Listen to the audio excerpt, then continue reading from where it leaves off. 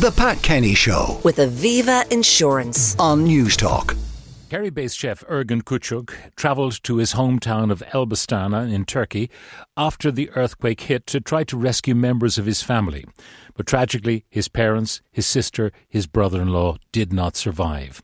Now, Ergun is still over there with some of his remaining family, and I'm joined on the line now by his wife, Rachel. Rachel, good morning. Good morning, Pat. How are you? I'm fine, but under the circumstances, your family is completely devastated by this. We are so devastated. We just cannot come to terms with it. When I look at these pictures on television, I don't know what these places were like before the earthquake. I'm only seeing the aftermath. But you know intimately the places where this took place. I do, yes. We spent many summers over there for the last 23 years. And like the things we're seeing on TV, to have everything completely flat, to have the people under the debris, like dead. Pennerbashi Park, where we used to go have our picnics, our barbecues, our boat rides in the evening time, and looking at every other family being happy, to now it's filled with tents, body bags and devastation. Now, from your family's perspective, how did the tragedy unfold? Monday early morning, I was going to work and I just turned on my Sky News app on my phone, and I've seen that Malatya and Karamamaris were experiencing very bad earthquake. So I rang my husband. It was 6:45 a.m. and I said, could you please ring home, ring your mom and dad, see if everyone is okay. So he did, and he spoke to mom and dad, and they said, my son, we are fine. Everyone here is fine. As long as our kids are together, we are okay. And that was the last call my husband had with his parents. Now, they were safe in the aftermath of the first earthquake, but then a second one came. Everyone was outside. But my mother-in-law, God bless her, she panicked and she got very scared. And you can imagine how cold it was over there that early in the morning. So she went back into her house where she thought she would be safe. So my father-in-law ran after her, and they ran upstairs, and we have since found out that their location was in the sitting room. It's a small sitting room, and they were found there under the rubble. So having survived the first tremors, then they were caught up in the second earthquake. They had experienced. They didn't know that things were going to be that bad.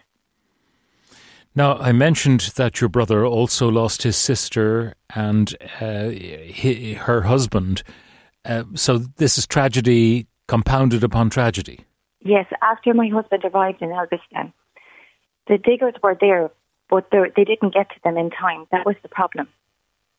So about an hour after he arrived, the diggers had brought his parents out from underneath the rubble. And then the day after, he buried his parents in the village in Malab, which we were very lucky to do so. And as soon as he left the graveyard, they went out and searched for their sister Hannah. And they eventually located her with her husband, and their arms were wrapped around each other. So they too had died in the earthquake? They too had died in the earthquake, yes.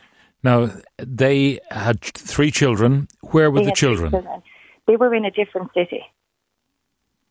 So they survived? They survived, they did, yeah.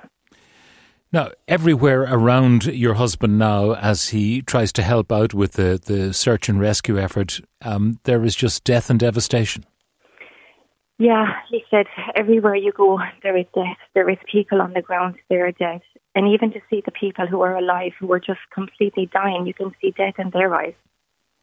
And he said it's the smell of death is horrendous over there. He is going to stay for a little while longer, is he? I mean, is yes, he? Yes, he's going to stay because there are people still obviously under there, who have families and they need help. And he's also helping with the dig out as well. Also, his brother, his wife, and their 3 young children, they don't have a house, they don't have anything, they have nothing left. The problem too is that many people now will no longer expect to find their relatives alive, but at least they want to find their bodies so that they can give them a burial. Absolutely. That's what everyone wants, is just to get them out from under there and to give them a proper burial. How is he doing in himself? Because I can only begin to imagine what the trauma has been like for him to lose his parents and his sister and his brother-in-law in those circumstances. When everything has happened, so he left on Tuesday, to hear how he is now is absolutely devastating. For us to listen, to not be able to support him, to hug him, to give him a kiss or anything to make sure that he's going to be okay. It's really, really hard. So how he described how he buried his parents, it was very unnatural. He will stay there for a while, and you, for your part, and your daughter Shanice, you are raising funds. We are raising funds to highlight the tragedy that this has caused, and it absolutely means the world to us in everything that has been done. The people of County Kerry have just wrapped us in their arms and gave us so much love. Because they know you and they know your husband Ergen, so I presume they have a connection. They feel they have a connection to this terrible tragedy. Absolutely, yeah. And we just want to highlight that it's also going to the search and rescue that were done the night of the tragedy.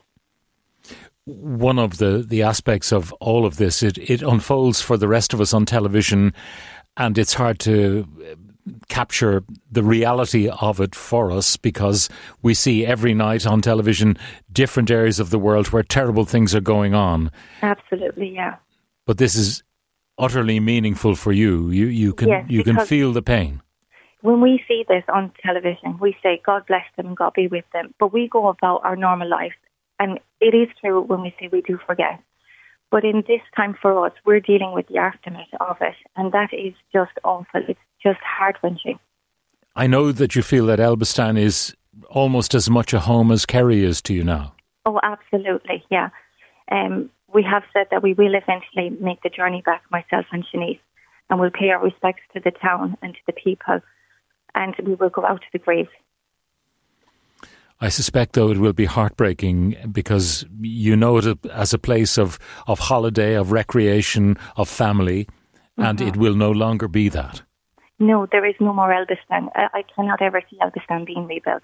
There's just too much tragedy there. Before you go, Rachel, can you give us the details of your GoFundMe page? Yes, it is gofund.me/69BE8924. Rachel, thank you very much for joining us on the line, and our sympathies and our heartfelt best wishes go out to you, thank you so and much. To your husband. That means a lot. Bye-bye. Bye-bye.